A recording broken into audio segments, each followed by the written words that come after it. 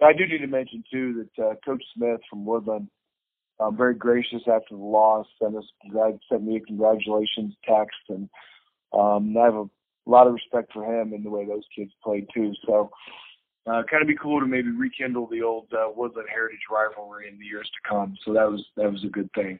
Okay.